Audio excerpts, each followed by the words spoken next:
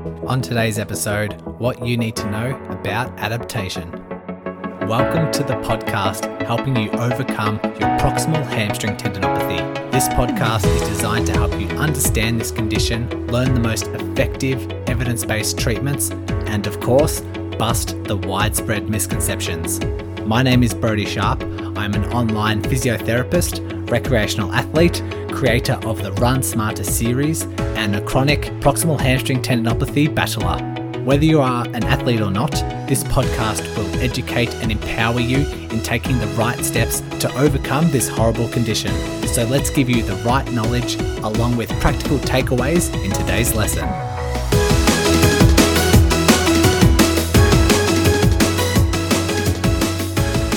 I did mention at the start of this podcast that I will be using snippets from the Run Smarter podcast and just trying to apply it as best we can to proximal hamstring tendinopathy.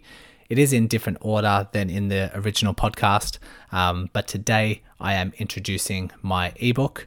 The ebook itself contains 10 universal principles to overcome any running related injury. And while this podcast itself isn't necessarily about running, there are some key chapters within that book that I'd like to extract and teach to you guys. So chapter 1 within that book is called Adaptation Education, and it is crucial when it comes to identifying how this injury happened or identifying how adaptation can help within your rehab. And so decide to put this in as episode 5 today, once you have essentially learnt a lot of the basics around proximal hamstring tendinopathy. And we'll play a snippet from that episode now, and then I'll dive back in to teach you some proximal hamstring tendinopathy specific lessons. Principle 1 being adaptation education. Give it time and the body will adapt. So throughout this ebook, we follow a character that I have created, and his name is Injury Prone Pete, and Pete discovers these 10 principles throughout his running career as he starts running, and a couple of years into it, he goes through these different chapters, learns different skills, and hopefully through this parable you can pick up these ideas yourself and relate to your own running injuries. So why adaptation? Why is adaptation important? You need to learn this for all of your injuries. Like if you put your body through a certain load under certain conditions, if it's under the right conditions, it will get stronger, it will adapt, it will become more resilient and lessen your chance of injury. Usually when there's injury, it means you've done too much, too quickly, and you haven't given the body enough time to adapt. So this is why this is principle number 1. It applies to a lot of things. Even if you're in the gym just wanting to work your arms and get stronger, or if you want to run, or if you want to play tennis, all of this applies. So I'm not usually good with reading things out loud, but I'm going to read this chapter and then we're going to discuss the principles, okay? So within the ebook, so we start with meet Injury Prone Pete. Approaching his late 30s and once quite active with team sports, he finds himself becoming quite lazy. As full-time work and life got in the way, exercises were less of a priority. Years went by and injury-prone Pete began to put on some weight, and his doctor didn't like the health trend he was heading down. A friend recommended running for fitness, and even though injury-prone Pete was nervous, don't blame him with a name like that, he decided to give it a try. He started running at night so no one could see his initial attempts. Just jogging to the end of the block, his calves started burning and his run started turning into a shuffle until he collapsed with his hands on his knees, gasping for air. The jog back home was no better, but persistence prevailed and the next day he could run a little further. After 3 weeks of running, injury-prone Pete realized he could jog at a continuous pace without needing to stop and catch his breath. His calves were still a little bit sore the next day, but the rest of his body was recovering well. His running routine was no longer hidden by the night. Congratulations. And although he didn't admit it to anyone, he was starting to enjoy the feeling of running. So what's happening here? After the chapter, I post a lesson, and it's a little bit more of a physio term, and debriefing what he's going through. So let's go through adaptation education. Give it time and the body will adapt. The people who say running just isn't for me will usually run for 1 to 2 weeks and hate the entire experience. Like Pete's first attempt, they were discouraged by the lack of untrained talent they possess, and they move further on to another form of exercise that they enjoy or that they're better at.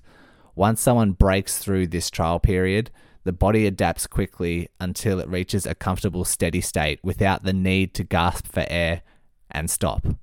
So in this book, there's a couple of illustrations and graphs, but I'll explain it as best I can throughout the podcast and just trying to explain it. So we're looking at a graph. If you were to think about a y-x axis graph, and you have the daily load that you go through, and it's just a line that follows. As soon as you do a run, that load spikes up because you're putting your body through more stress. If you go gardening, that puts your body through a little bit of stress. If you run a marathon, it shoots through the roof. So that you just follow that load through the graph, and as it goes through the graph from left to right, you go through certain zones. So if you do a little bit, say housework, it only just moves that load line just a tad. It's not enough for the body to adapt. If you go for a run, which is a little bit more, we break this threshold of the minimum load required for adaptation. So the body needs to go through a certain threshold in order to start getting adaptation. It won't get stronger if you lift a 1 kilo weight once. That's not going to cut it unless you're a very frail old lady. So we need to hit this adaptation zone in order for the body to start responding. However, if you do too much too quickly, you're going to exceed this third zone, which is the max line. So it's the maximum amount of load that can be tolerated. And if you exceed that, the body's going to become stiff, sore, and you can result in injury. So if I follow in this chapter, it says, let's have a look at the graph through Pete's journey. We want our bodies to get stronger in order to tolerate more load when running. In other words, your body needs to adapt. The graph illustrates the blue line indicating the amount of stress the body receives over a selected period. We also see that red maximum line, which, if exceeded, will result in tissue breakdown and injury. We also have the minimum load required for adaptation.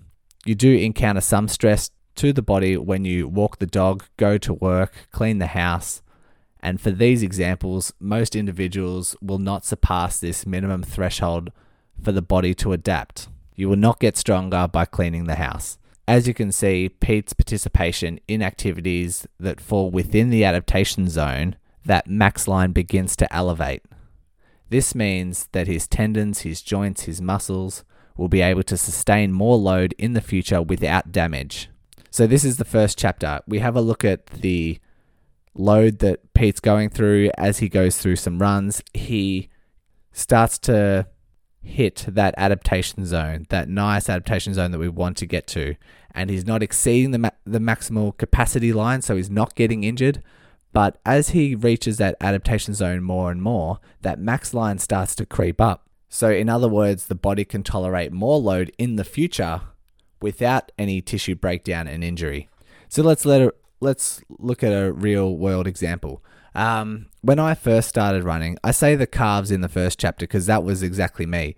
As soon as I started running, my calves were so tight and I wasn't getting injured. My Achilles were pretty strong from a history of basketball, so I could tell that my maximum capacity line was quite high with my Achilles.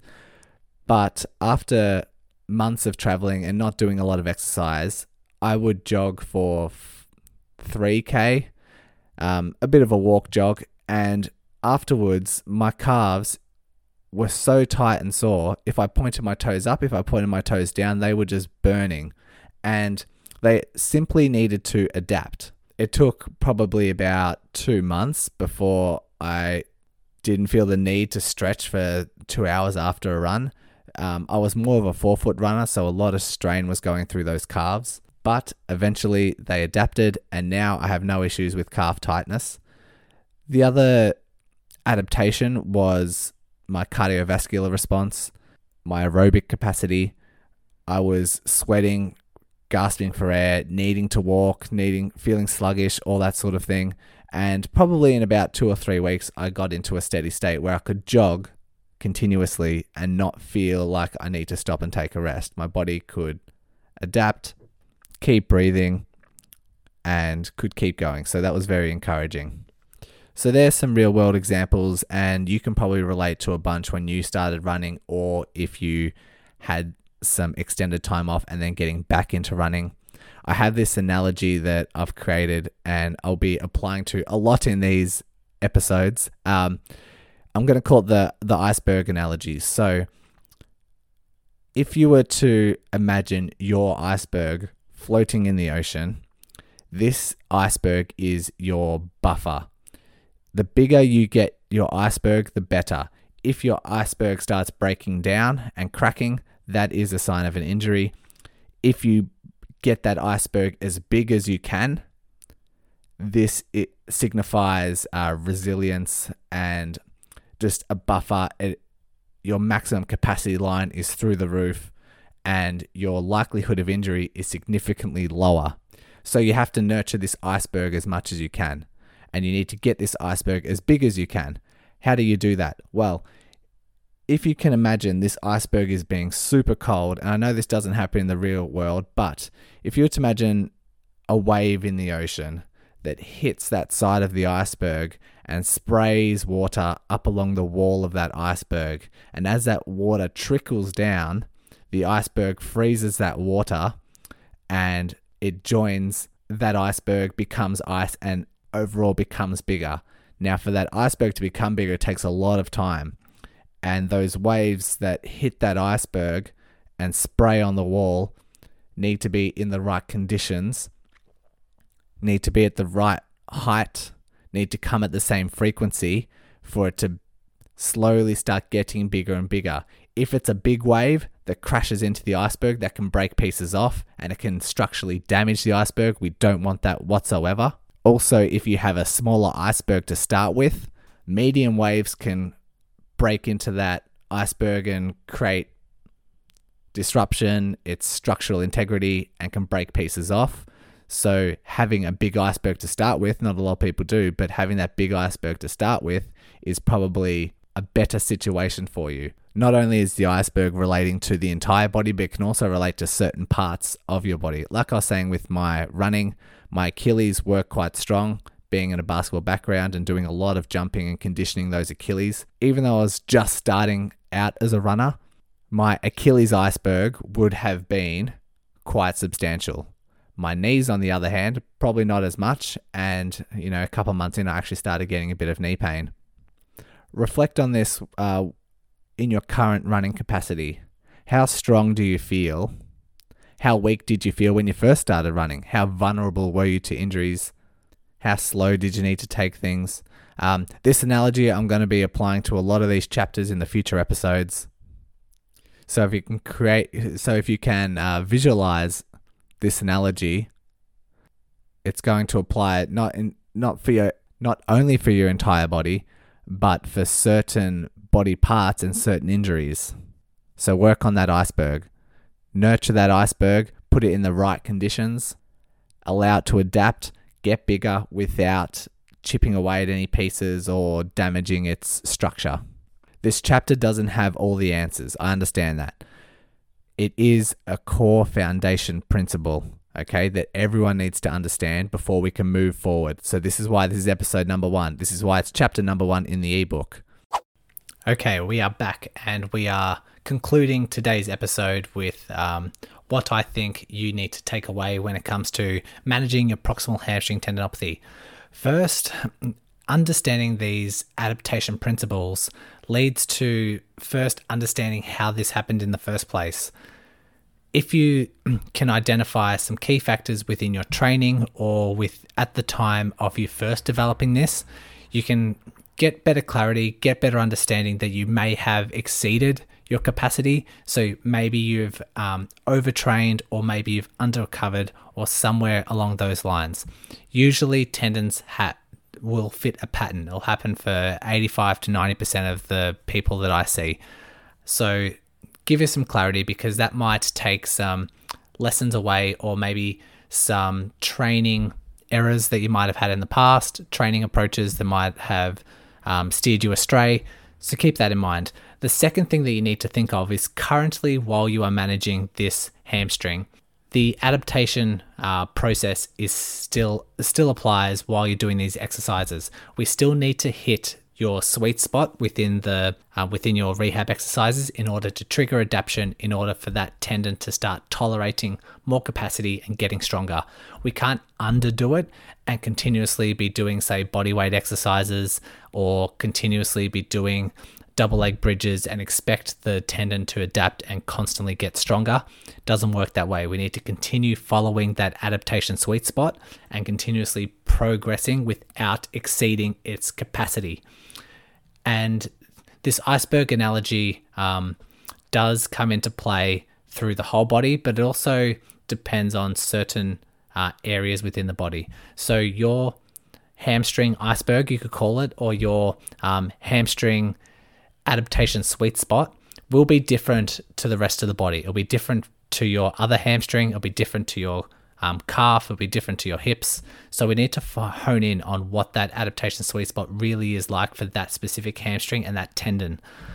Also, keep in mind that the adaptation sweet spot can vary. It can vary wildly depending on the condition of the tendon. So at different times, maybe on Monday, a sweet spot will be different from what it's like on Friday. If it is flared up, the sweet spot might be a bit different. If it's quite stable and you're having quite a good week, that sweet spot will be different also. So keep that in mind and factor that in when you're doing your rehab exercises, and perhaps ask your health professional for guidance if you're doing bodyweight exercises for a couple of weeks and you need to progress to follow that sweet spot. So that's what I have to conclude with today's episode. Next time, we're going to be interpreting your hamstring symptoms and trying to accurately understand what's happening with pain signals. So that's another chapter out of the ebook, very similar format to today's episode. So I look forward to bringing that to you then. Thanks once again for listening and taking control of your rehab. If you are a runner and love learning through the podcast format, then go ahead and check out the Run Smarter podcast, hosted by me. I'll include the link along with all the other links mentioned today in the show notes. So open up your device, click on the show description, and all the links will be there waiting for you. Congratulations on paving your way forward towards an empowering, pain-free future. And remember, knowledge is power.